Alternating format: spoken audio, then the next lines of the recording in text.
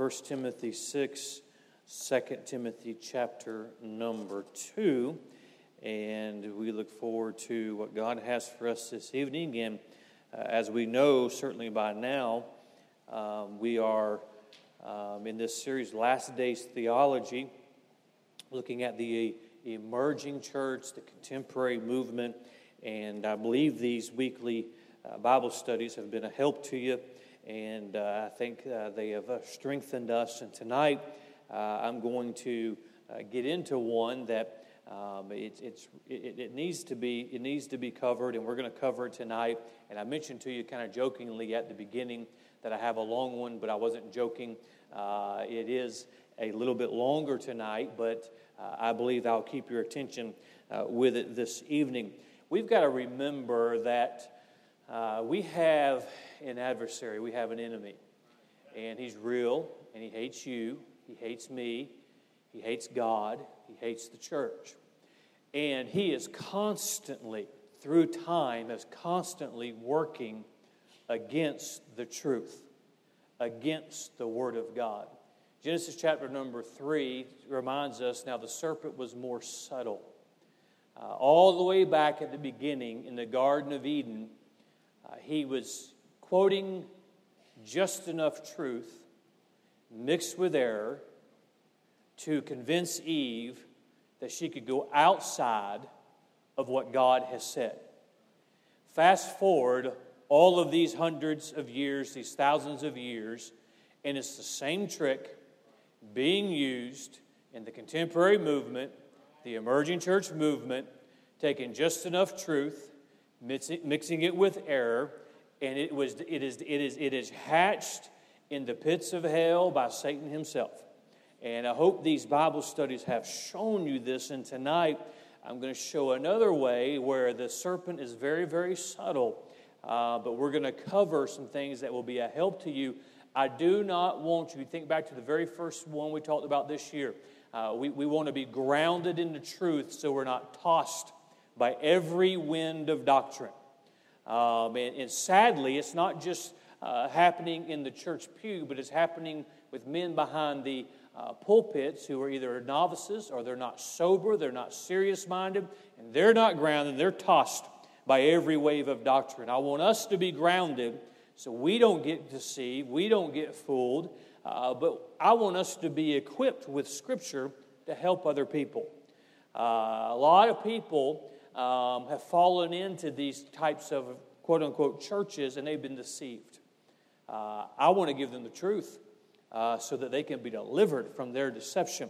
And so I better get into the Bible study tonight, or we will not get out of here. 1 Timothy, chapter number 6, the last two verses of the book of 2 Timothy. We know 1 Timothy, 2 Timothy, Titus referred to as the pastoral epistles. Paul, under the inspiration of the Holy Spirit, is writing to his son in the faith, Timothy. He has given him instruction on things to do, to care for, things that should be prevalent in his life, things for him not to have in his life. And so we come to the end of 1 Timothy, chapter 6, verse 20. O Timothy, keep that which is committed to thy trust, avoiding profane and vain babblings and oppositions of science, falsely so called, which some, professing, have erred concerning the faith. Grace be with thee. Amen. All right, chapter 2 of the book of 2 Timothy. 2 Timothy, chapter number 2. We're going to begin reading in verse number 14. 2 Timothy 2, verse 14. Of these things put them in remembrance, charging them before the Lord that they strive not about words to no profit, but to the subverting of the hearers. Study to show thyself approved unto God, a workman that needeth not to be ashamed, rightly dividing the word of truth. But shun profane and vain babblings, for they will increase unto more ungodliness. And their word will eat as doth the canker, of whom is Hymenaeus and Philetus, who concerning the truth have erred, saying that the resurrection is past already, and overthrow the faith of some. Tonight we're going to look at these two passages of Scripture, which are parallel passages, which are tied together with a central theme. And tonight, if you look at verse 17, and their word will eat as doth a canker. Tonight I want to teach on the corruption of vain words. The corruption of vain words. Father, we need your help tonight. The Holy Spirit of God, give me clarity of mind. May you allow us to learn from your book this evening. May we be wiser as we leave tonight. May we be armed with Scripture to defend the truth, to hold to the truth. And may we hear, as Paul admonishes, O Timothy, to keep that which has been committed to him. May we also accept that challenge to keep to us, that we will keep that which has been committed to us. We ask these things in Jesus' name. Amen. In these two passages of Scripture, if you look in verse number 20 of chapter number 6 of the book of 1 Timothy, it says, O Timothy, keep that which is committed to thy trust, avoiding profane and vain babblings. Chapter 2 of 2 Timothy, in verse number 14, of these things put them in remembrance, charging them before the Lord, that they strive not about words to no profit. Verse number 16, but shun profane and vain babblings. Paul writes to Timothy, 1 Timothy, 2 Timothy, and we know because we've spent a lot of time in chapter 3 and chapter 4 of the book of 2 Timothy, all the different instructions that Paul gives to Timothy. You better watch for this. In the last days, perilous times shall come. 1 Timothy is not much different than the book of 2 Timothy, and he has all these warnings for him, and in the midst of these warnings, he brings up words. Those that use words. He calls them vain babblings. He mentions in verse 20, in oppositions of science, falsely so called. Everything that is the opposite of faith, you and I ought to be suspicious of. You know, I don't have to understand everything there is to know about some things. I believe some things by faith. You know, I believe that God created the heaven and the earth. I don't need a scientist to tell me that. I, by faith, confirmed by the Holy Spirit of God, I believe that. And so Paul is warning against words. There's phraseology and wordplay that the emerging church, the contemporary movement, like to use. Let me give you some of them, and then later in the Bible study, about 9:30, I'll refer back to them and give you some clarity on them. But I'm going to use some of the words that they use not to defend their belief, but to attack your belief, my belief, to attack those that hold to the old-time religion, if you will, the Word of God. I'm just going to run through the list. I'm not going to comment on them, give commentary on them now. I will get back to that. Here's some phraseology and wordplay you'll hear from the contemporary movement, the emerging church movement. Man worship, unaffiliated Baptist, postmodern, millennial, purpose-driven, in the originals, I love Jesus, not the church, authentic worship, a church purpose statement. I will comment on that one. Why are we having purpose statements for a church? We love God, we serve others, we're here for the community. That's not the purpose statement Jesus gave the church. So, I can't get bogged down there. Anyway, it's not that hard. Missional, relationship with Christ. And this argument of, well, hymns were contemporary when they were written. That's an easy one. But let me draw your attention back. Stay with me. We'll be an introduction for a little bit and we'll get to the outline. Verse 20, chapter 6, 2 Timothy. O Timothy, keep that which is committed to thy trust. Let me give you an important principle here. There are things out here that have not been committed for me to keep to my trust. But there are things that have been committed.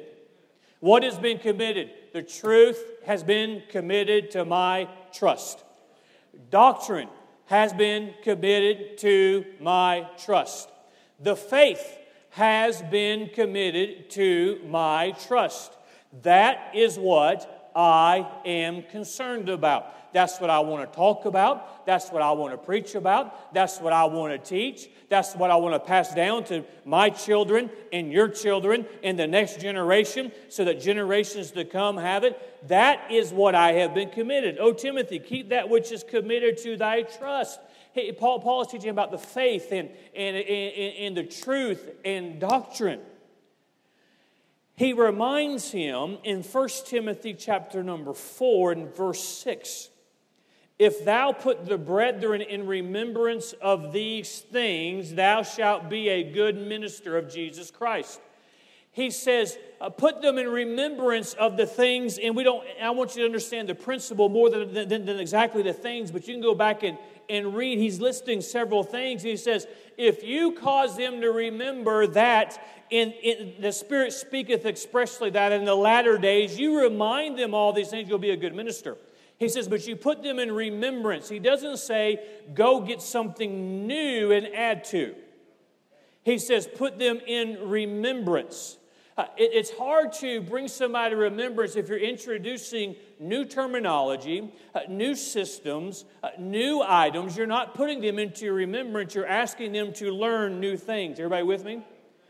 Verse number 14 of 2 Timothy chapter 2. He says, of these things, put them in remembrance. He is saying, keep, and there's other places, but we'll stick to these two. He's saying, remember. He's always going back to remember. If you read the letters to the churches that he writes, it's a lot of remembrance and looking back on what God has done and keeping the faith. If Timothy got from Paul what he is supposed to keep, and he did, everybody with me? He's supposed to remember what he got. A lot of pastoring is just getting the people to remember what they've already been told. Remember what they've already read. Remember what has already been preached. Sometimes I think I can preach the same sermon every Sunday. Anyway, just to remember. Okay? In verse 14, he says, of these things put them in remembrance. What is he saying to remember? Look at verse number 2 of the same chapter. In the things that thou hast heard of me, among many witnesses, the same commit thou to faithful men who shall be able to teach others. He's saying, you remember what I gave you. Where did Paul get the doctrine that he laid down, that he gave to Timothy? From Jesus Christ himself. Where did Paul get the truth that he passed to Timothy? From Jesus Christ. Where did he get the faith that he got? From Jesus Christ. That is what has been passed down. He says, Timothy, you remember, you bring them into remembrance of what? The faith. Kind of like we're supposed to preach about the faith that has been passed down from the Lord Jesus Christ. That which has been passed down to us from the Word of God. I, as a preacher, am not supposed to look for that which is new. I'm supposed to remember that which has been handed down to me. I'm supposed to remind you what we have in the truth of the Word of God. If you have new truth, it's not truth. Because all truth comes from Scripture. If you have new doctrine, it's not doctrine.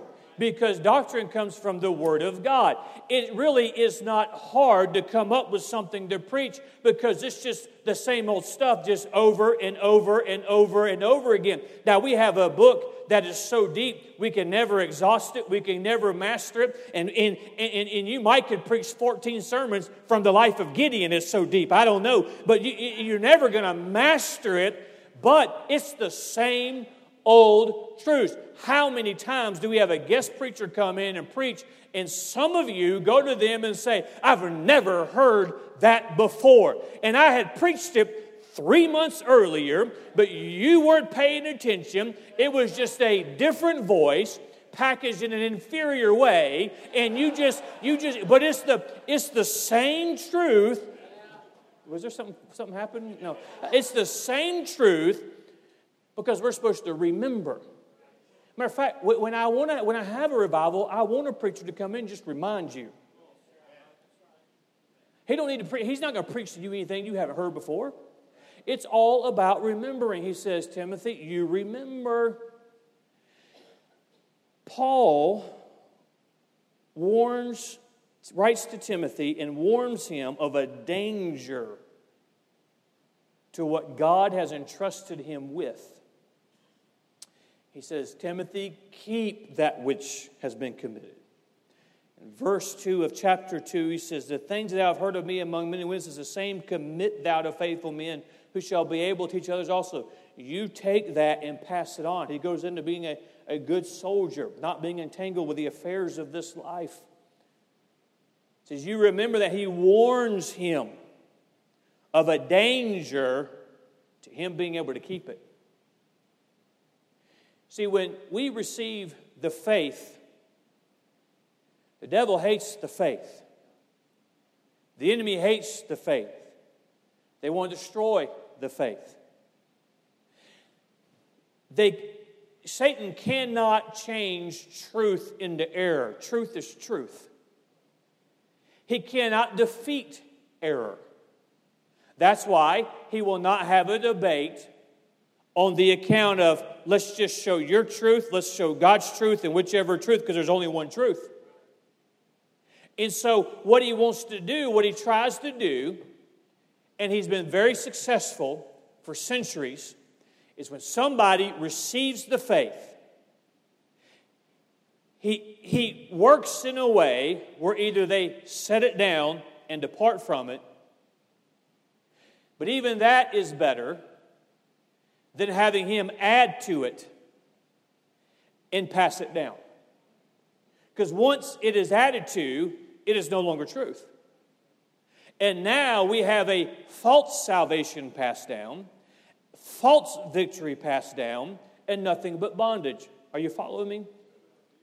He says there is a danger to you keeping. There's a danger to you passing on. He says it in verse number 20 of chapter 6, avoiding profane and vain babblings. In chapter 2, verse 14, he says, charging them before the Lord that they strive not about words to no profit. In verse 16, he makes the same statement again. You see it? But shun profane and vain babblings. That word profane he's not just referring to profanity. See, there's the holy and there's the profane. That which is of God is holy. That which is of the world is profane. There's supposed to be a difference. He says, shun profane and vain babblings. That is the danger. He said the words are danger.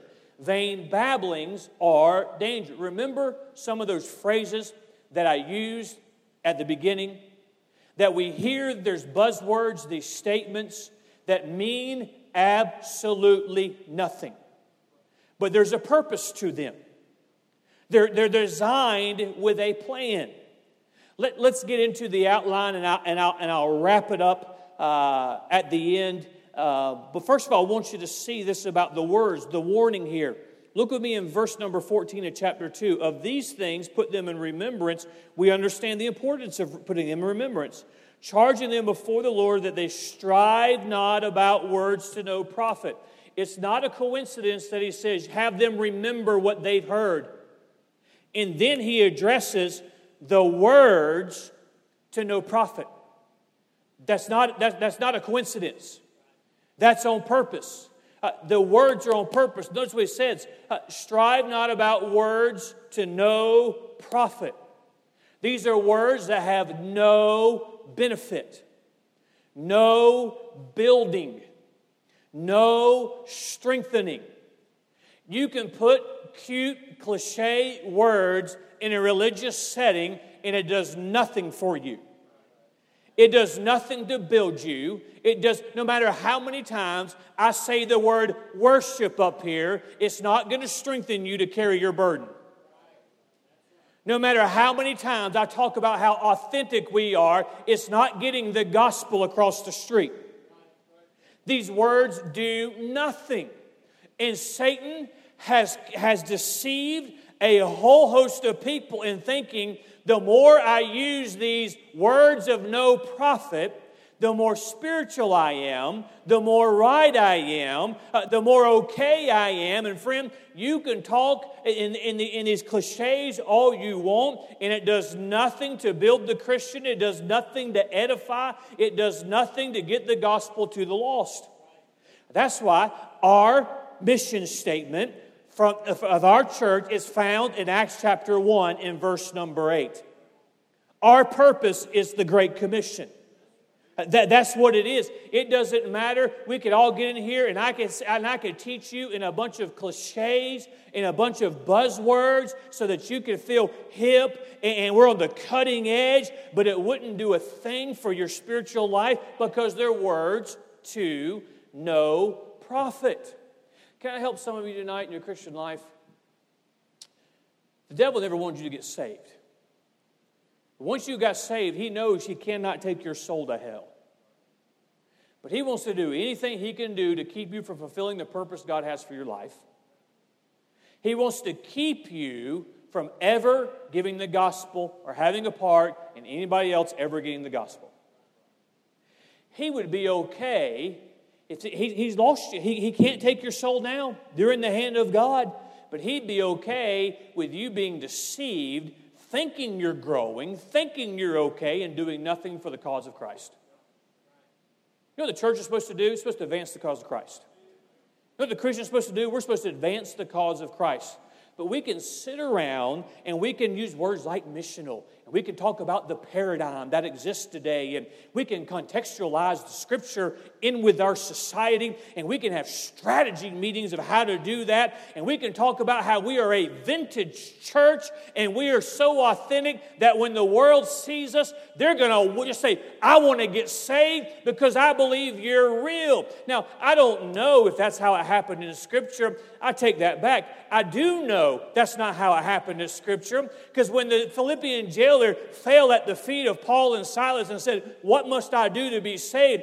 They weren't talking about a paradigm, and they weren't contextualizing Scripture with the society. They were singing praise unto the Lord, and the Holy Spirit of God moved in a way that he had never seen move before, and that man said, I got to have that. Words to no profit. There's a lot of good people, saved people, who are doing nothing for God. There are churches, Sunday morning, they will be full and they will accomplish zero for the cause of Christ. All they did is fill a slot for a couple of hours. They make no difference in the cause of Christ, no difference in eternity. They come, they pat themselves on the back, all these big words that they don't even understand. The person speaking to them don't even understand, but they're of no profit. Friend, I have one goal when I stand up here Sunday morning, Sunday night, and Wednesday night. I want to preach the Word of God as it is, in the terms it uses, so that you can be built as a Christian, so that you can be edified as a Christian. And I can't explain to you how it all happens, but I know this is a supernatural book. And if you listen to the Word of God, it cleans you. If you listen to the Word of God, it grows you. You start doing what the Bible says, your life will improve. You will grow as a Christian. I can't explain it other than it is the power of God. But I could use a lot more fancier words, and it'd make no difference in your life. It'd make no difference. Why? Because they are words to no profit. He says, Timothy, you keep that which has been committed to you. Bring to remembrance that which has been committed to you. You better watch those words of no profit. Then he says, secondly, that one was easy compared to number 2. He gives the purpose of their words. So, friend, you and I have got to understand that from whence this contemporary movement comes, this emerging church movement comes from, it's an evil place. It's from the enemies of the cross.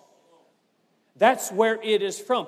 Now, I'm not saying everybody who parrots this knows that and would propagate that if they knew where it came from. But these who lay down the truth, that which has been given to them, they're going to have and they pick up this false doctrine, this false religion. They're going to have a lot to answer to because of the purpose of the words. Paul says, keep it. You better watch those words. Notice what he says in verse 14 again. That they strive not about words to no profit, but to the subverting of the hearers. Why would we use words that do nothing for a believer? Wouldn't that be a waste of time? Absolutely. So if we have the same purpose that God has, I want to edify the believer, I want to help build the church, I want to encourage the child of God today, I want to challenge us to go out and win a lost world to Christ. If that's the heartbeat of God, and we all have the heartbeat of God, why would we ever use vain words? Why would we ever use that words do not build? We wouldn't. The purpose of us gathering together is so that we can be built by the Word of God.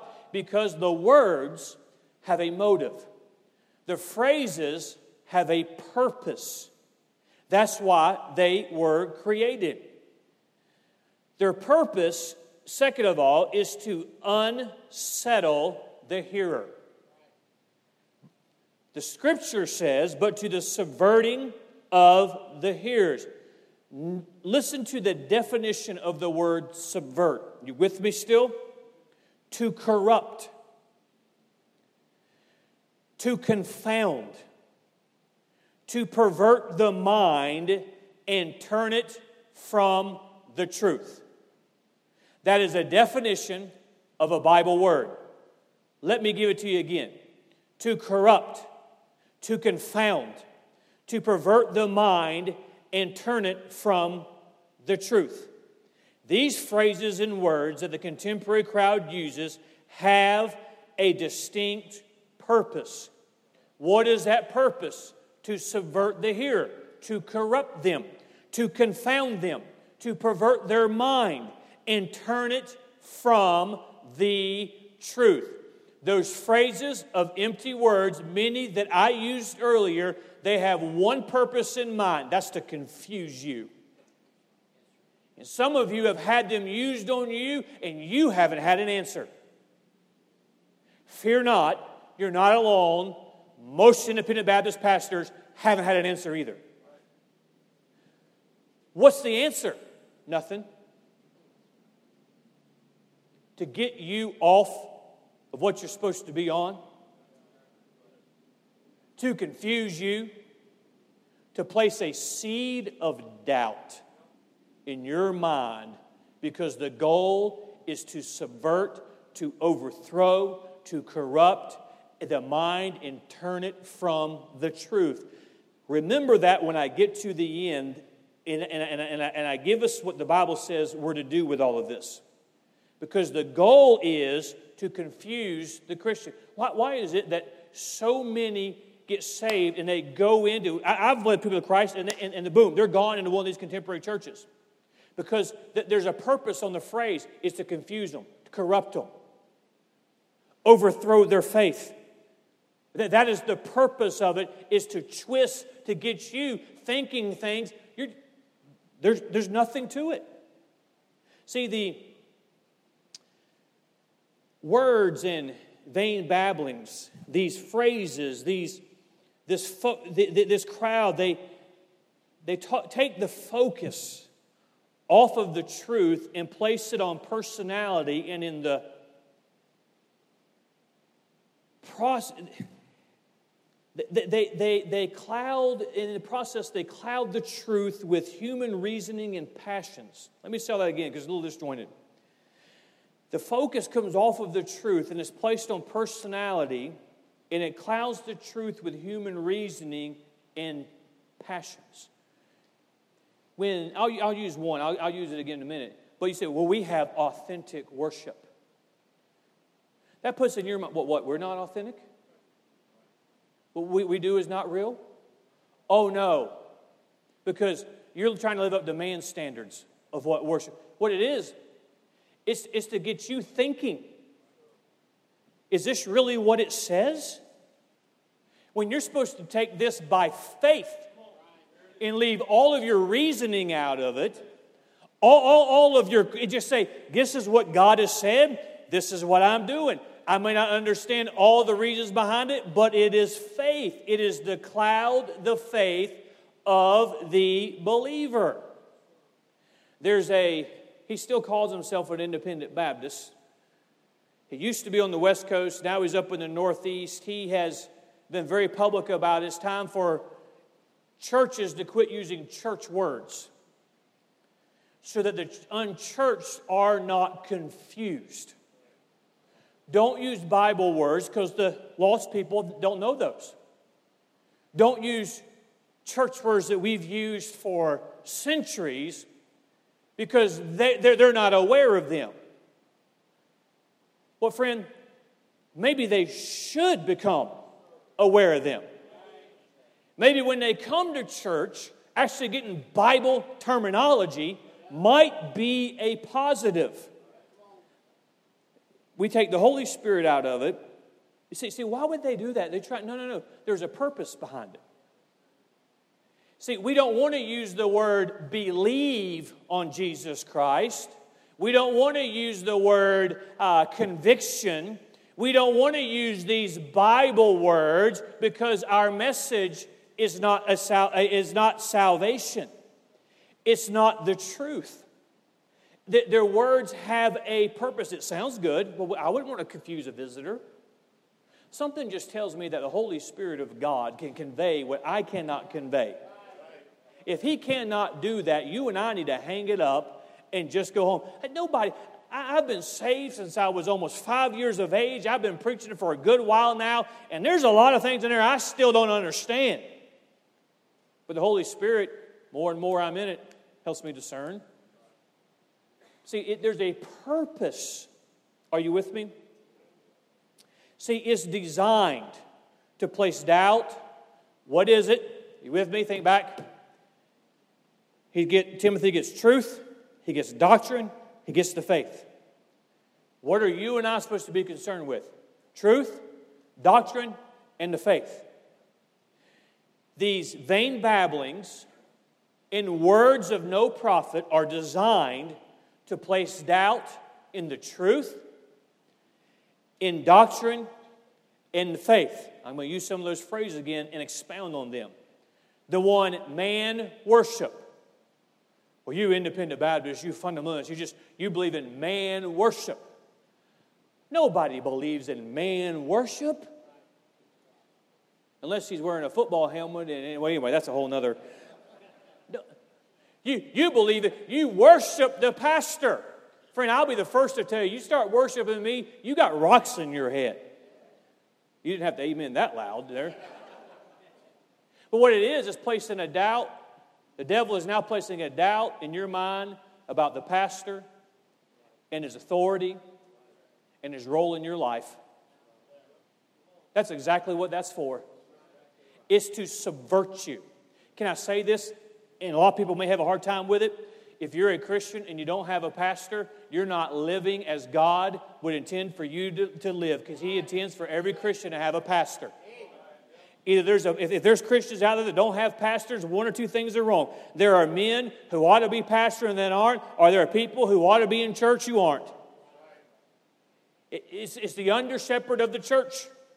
Every child of God's supposed to be there. What is it? It's to put a seed of doubt. What benefit does it give a believer to have a doubt placed in their mind about their pastor? Well, I don't want to agree with everything he says. I might be accused of worshiping him. Trust me, you're here long enough, you won't agree with everything I say. Are you following me? It's designed that way. We love Jesus and not the church. I taught a whole lesson on this. That is designed to get you or somebody who listens to that out of the church. Well, it's just a man-made institution. Next time somebody tells you that, tell them to open their Bible to the Gospels, where Jesus founds the church. Tell them to get in their Bible where he says he's the cornerstone, the head of the church. And to explain to me how that's a man-made institution. Because somebody help me with that. I can take you to some man-made institutions that meet on Sunday morning, but it's not the local New Testament Baptist church. That's not what it is. But they do that so that you will leave the church. Here's a new one. I'm dropping independent fundamental Baptist, and I'm just an unaffiliated Baptist now. You say, well, you're not really, it means the same thing. Why would you drop the word fundamental? Let me just let that hang there for a minute. Unless you wanted to distance yourself from the word fundamental. And your explanation of that is, well, the Muslims say they're fundamentalist.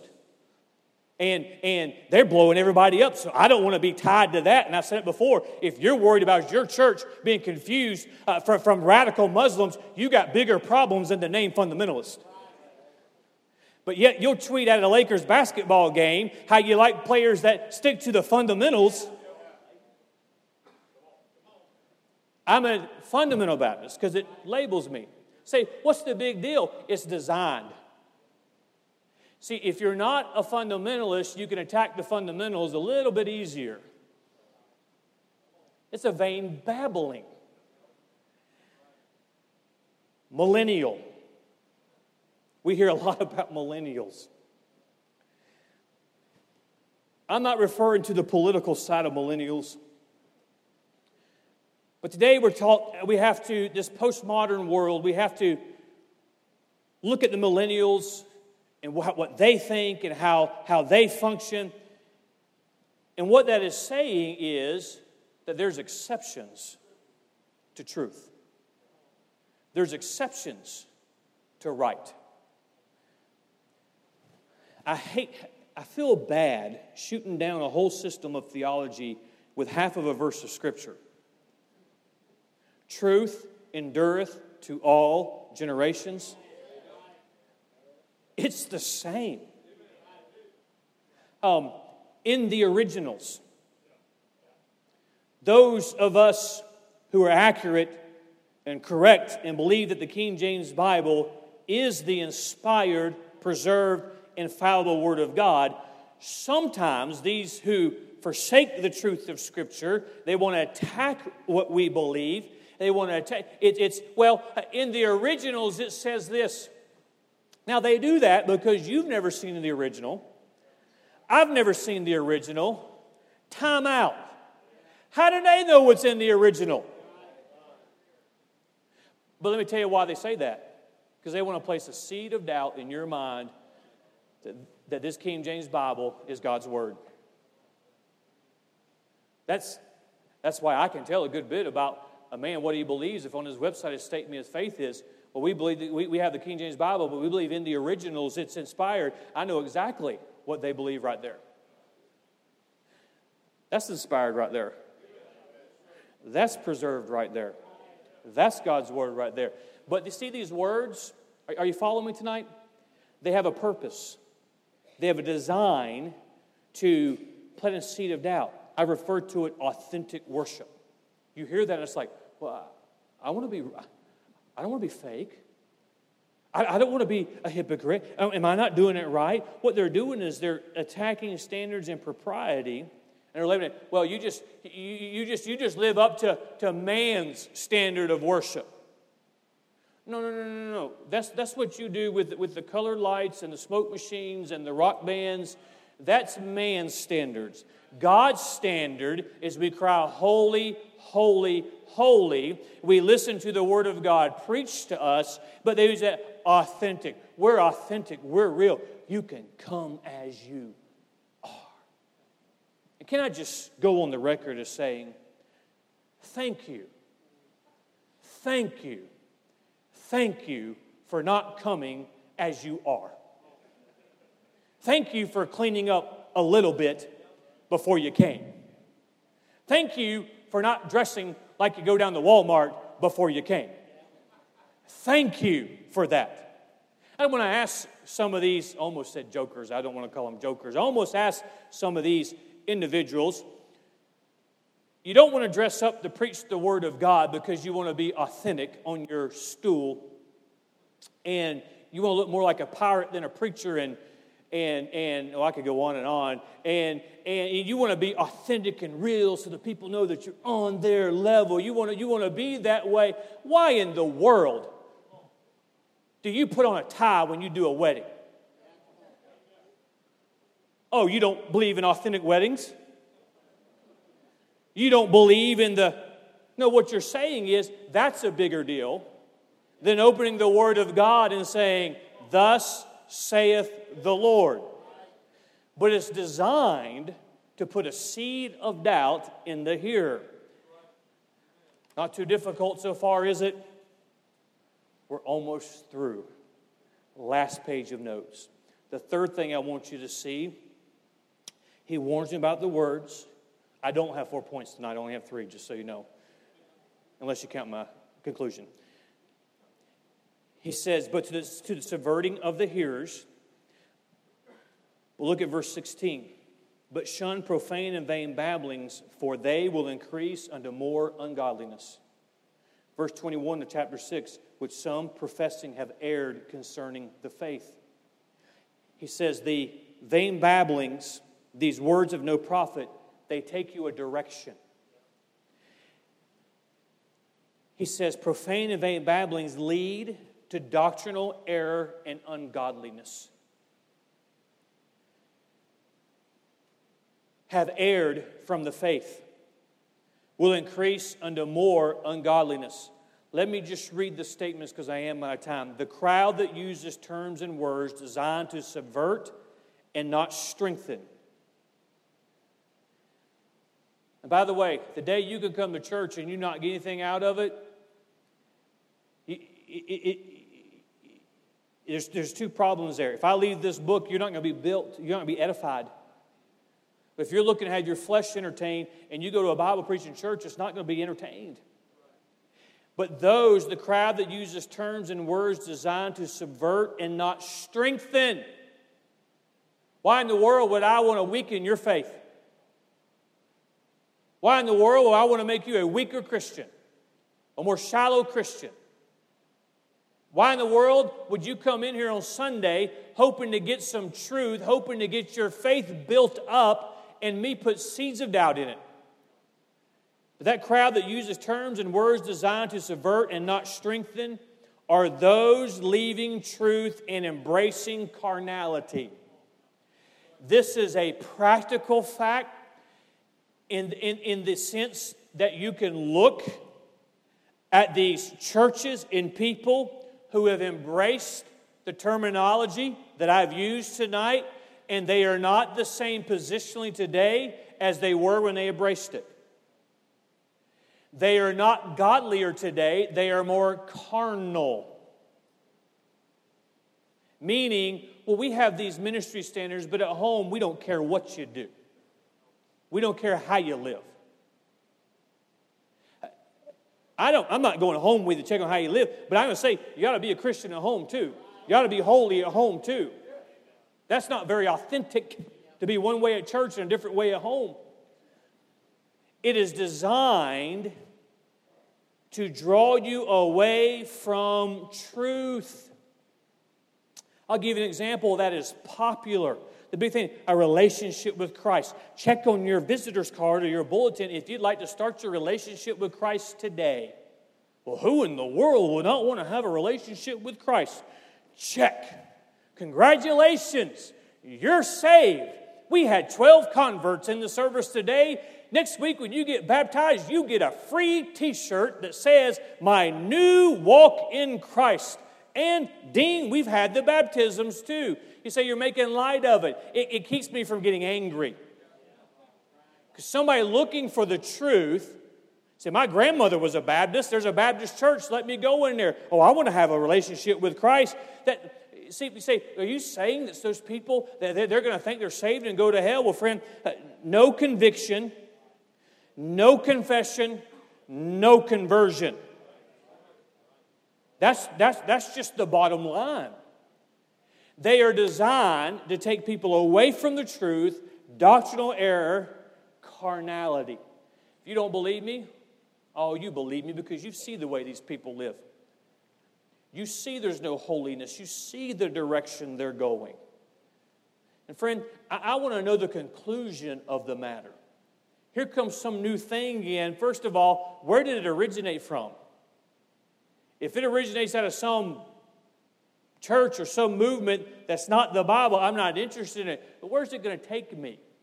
Before I grab a new idea that comes floating down and say, hey, I think this will get some people in church, before I throw it in, I ought to know the doctrine behind it.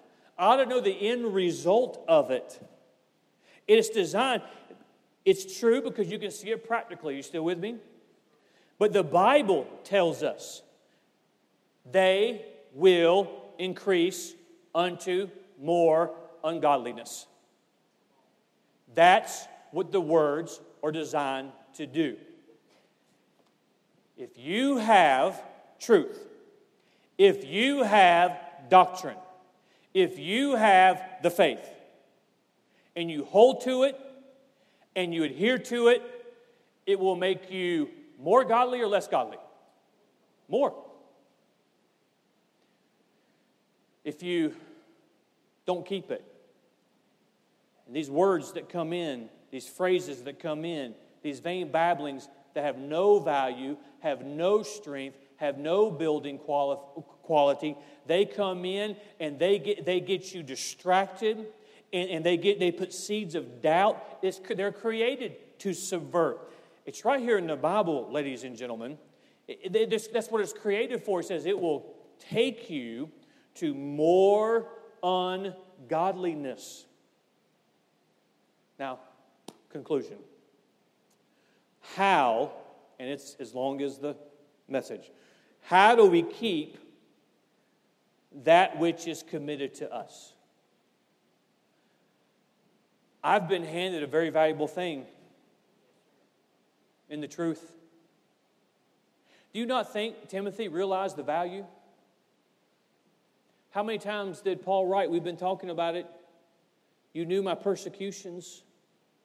You knew my trials. And Timothy knew all that Paul had to do was had to recant the truth, recant the faith, recant the doctrine, and the beatings would have stopped. Persecution would have ended. Timothy was an eyewitness to that, and he said, if it's that valuable, well, he'll endure the affliction, he'll endure the scourging, he'll endure the pain, he'll endure the shame, and one day it's going to take his life. Oh, this is the blood of the church. This is from Jesus Christ himself. I can't dare let go of this. I've got to hang on to this. Paul says, you better listen to those words. And I guarantee you, Timothy, he was paying attention and he was taking note and he was listening. He said, I want to avoid these vain babblings, stay away from it. I've got to hold on to it. Friend, that truth that I have tonight is the same truth. The doctrine I have is the same doctrine. The faith I have is the same faith. We talked about in the book of Jude, the common salvation. The same way they got saved on the pages of the New Testament is the same way I got saved when I was a 4-year-old boy and bowed my head in my heart. It's a common salvation. That's what I have. It's important. I want to keep it. And your smooth words, I'm not going to pry it from my fingers. So how do we keep it? Don't you want to keep the faith? See, what some of you, you're going to have to be tempted down the line, and you young couples especially listen, because right now your kids are this big. You think, well, I've got plenty of time, and there's more to life, and I need to start achieving some things. But you're not thinking about And when you go to these emerging, these contemporary churches, your little boy, your little girl, your kids, they might get saved here. So they'll go with you, they'll be saved. But that what you're getting there isn't salvation. It isn't truth. I would hate to think that I grew up in a home where the truth was taught to me and I was saved. I took my kids to a place where they would never hear a gospel presentation. They can check a box. So grandma and granddad, I check their salvation as they get older. But let me actually get to the conclusion. How do we keep that which is committed? How do we keep in remembrance? Number one, look at verse 14. Everybody still with me? Everybody okay? It's raining. Y'all don't want to get wet.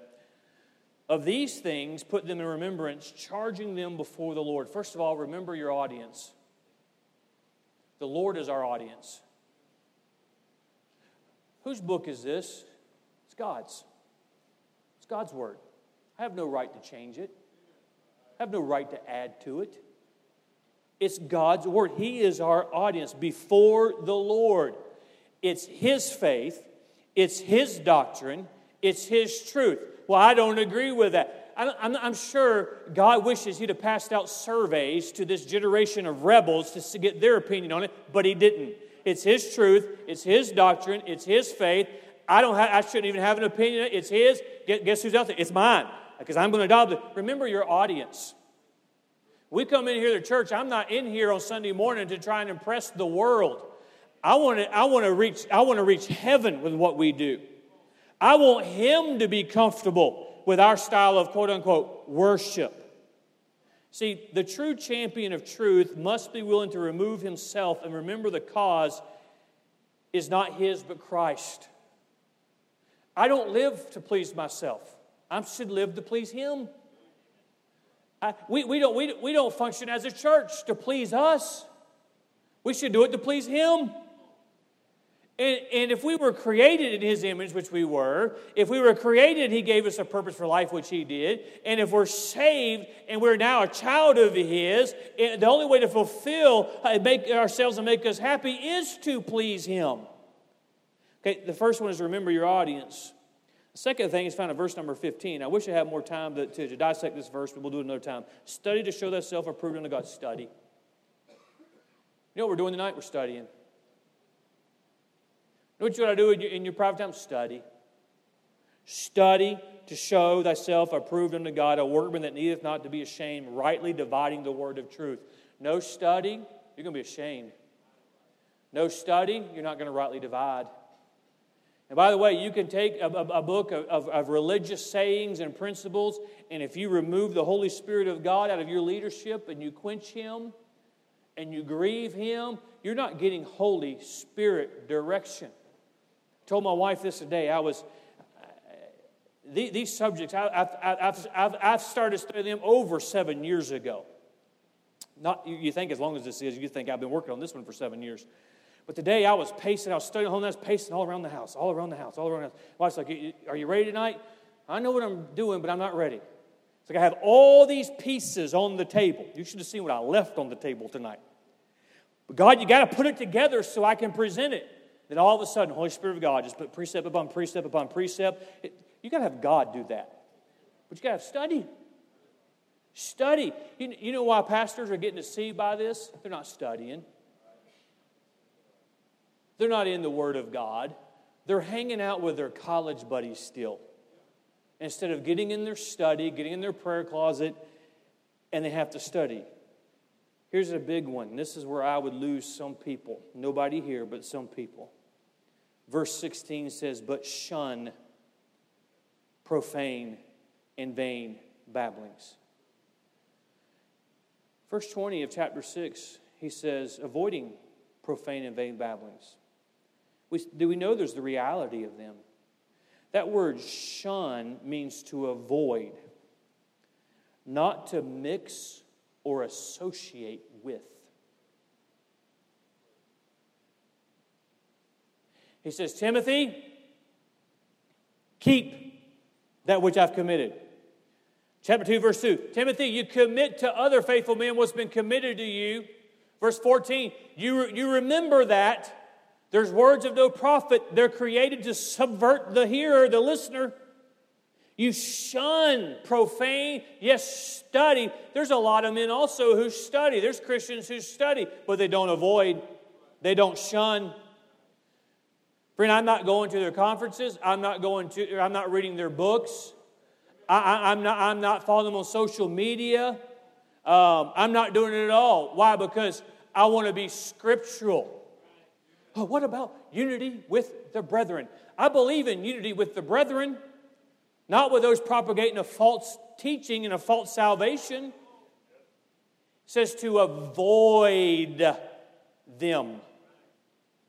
Don't mix or associate with them. I made a statement not too long ago that, and it's so true, and I'm reminded of it over and over again. God takes this stuff more serious than we do. The longer I get into it, I get troubled spirit. Because spiritual warfare is real. I get a troubled spirit because I can see that last days theology. And it's creeped from outside of independent, fundamental Baptist churches. And there's some ministries that are big old funnels at the top. And it is pumping into our churches. Because people don't want to shun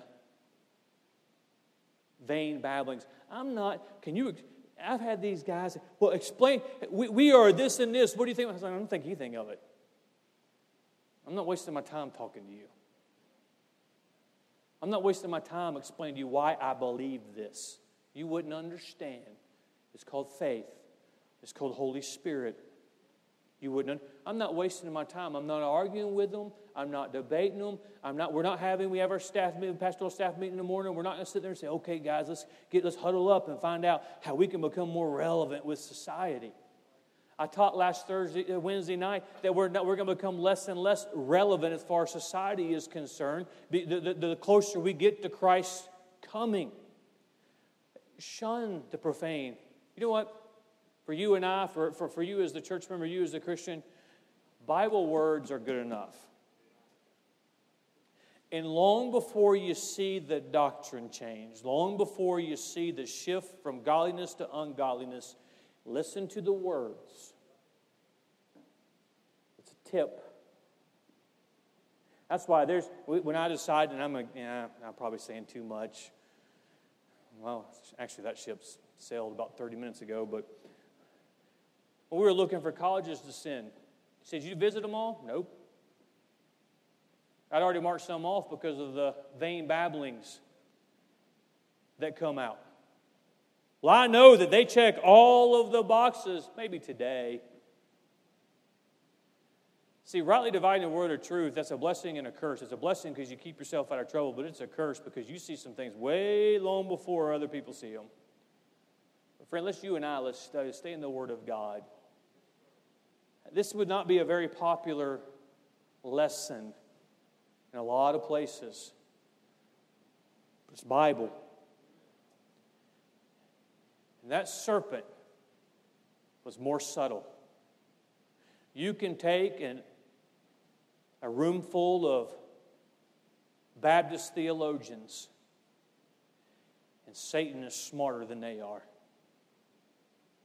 I would dare say he knows the Bible better than they know it. But yet we can handle taking a little bit here and a little bit here and a little bit here. Let's just stick with the Bible. We're a vintage church. Well, this goes back pretty far. I think that's pretty original, the New Testament church. Stay with the truth. Don't get enamored with this new stuff that comes out. Don't get enamored with it. If it doesn't come from the Word of God, the Word of God, keep. You second and third generations, and we're way past time, so I'm just going to go for it. You stay with the truth. Keep it. Well, I'm making my own way. No, you put the truth down. The Bible also refers to truth falling in the street. I wonder how truth got in the street. Let's keep the truth. Let's hold on to the truth.